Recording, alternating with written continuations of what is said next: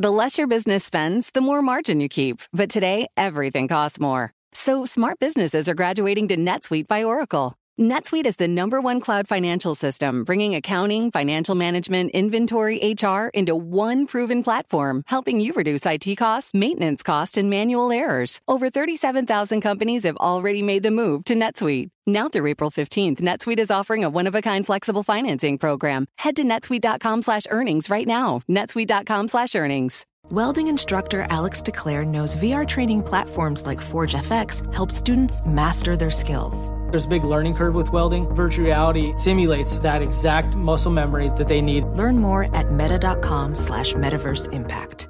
Now it's time for our daily Bloomberg Law Brief, exploring legal issues in the news. And today, Bloomberg Law hosts June Grasso and Greg Stohr discuss a Supreme Court decision on the ongoing feud between Apple and Samsung over design patents. They speak with Matt Larson, a litigation analyst for Bloomberg Intelligence, and Michael Reisch, a professor at Villanova University Law School.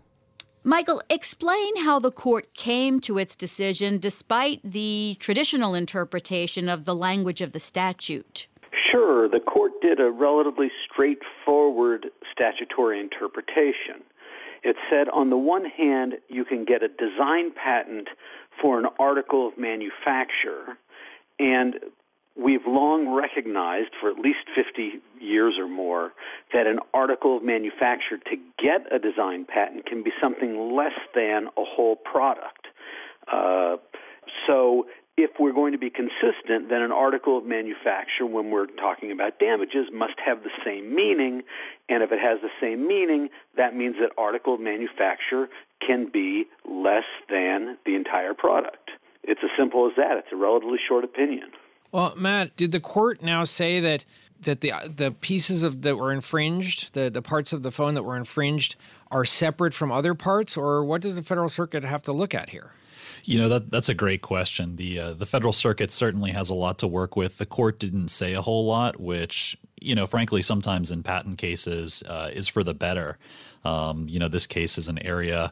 Design patents generally differ very much between, when you look at something like jewelry, where a design patent might cover an entire article, as opposed to a smartphone, where the design patent may just be on the shape of the screen or a button or something like that. It can be difficult to bring both of those together. So, assuming that the parties don't settle before additional litigation, I think the Federal Circuit is going to have to parse through how do you identify what the article of manufacture is. Design patents don't include a whole lot of written description. It's mostly just a picture that you look at, and it says a design according to what's depicted. And so, assuming the case moves forward, there's going to be a lot of room for parties to argue how do you go through and determine what that component is, what the separate article is, as opposed to the whole device. Is an article of manufacture something that's put together separately and then all pieced together? Is it what you can see based on the picture? There are a lot of inquiries that can be raised on this next time around.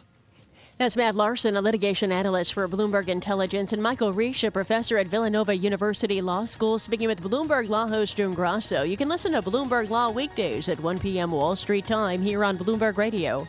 And that's this morning's Bloomberg Law Brief. This is Daybreak.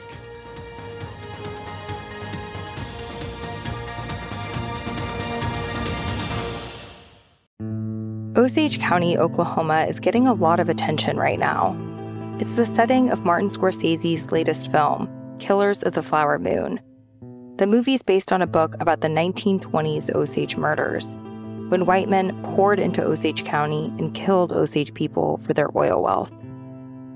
I'm Rachel Adams Heard, the host of In Trust, a podcast from Bloomberg and iHeartMedia. For over a year, I was reporting a different story about other ways white people got Osage land and wealth, and how a prominent ranching family in Osage County became one of the biggest landowners here.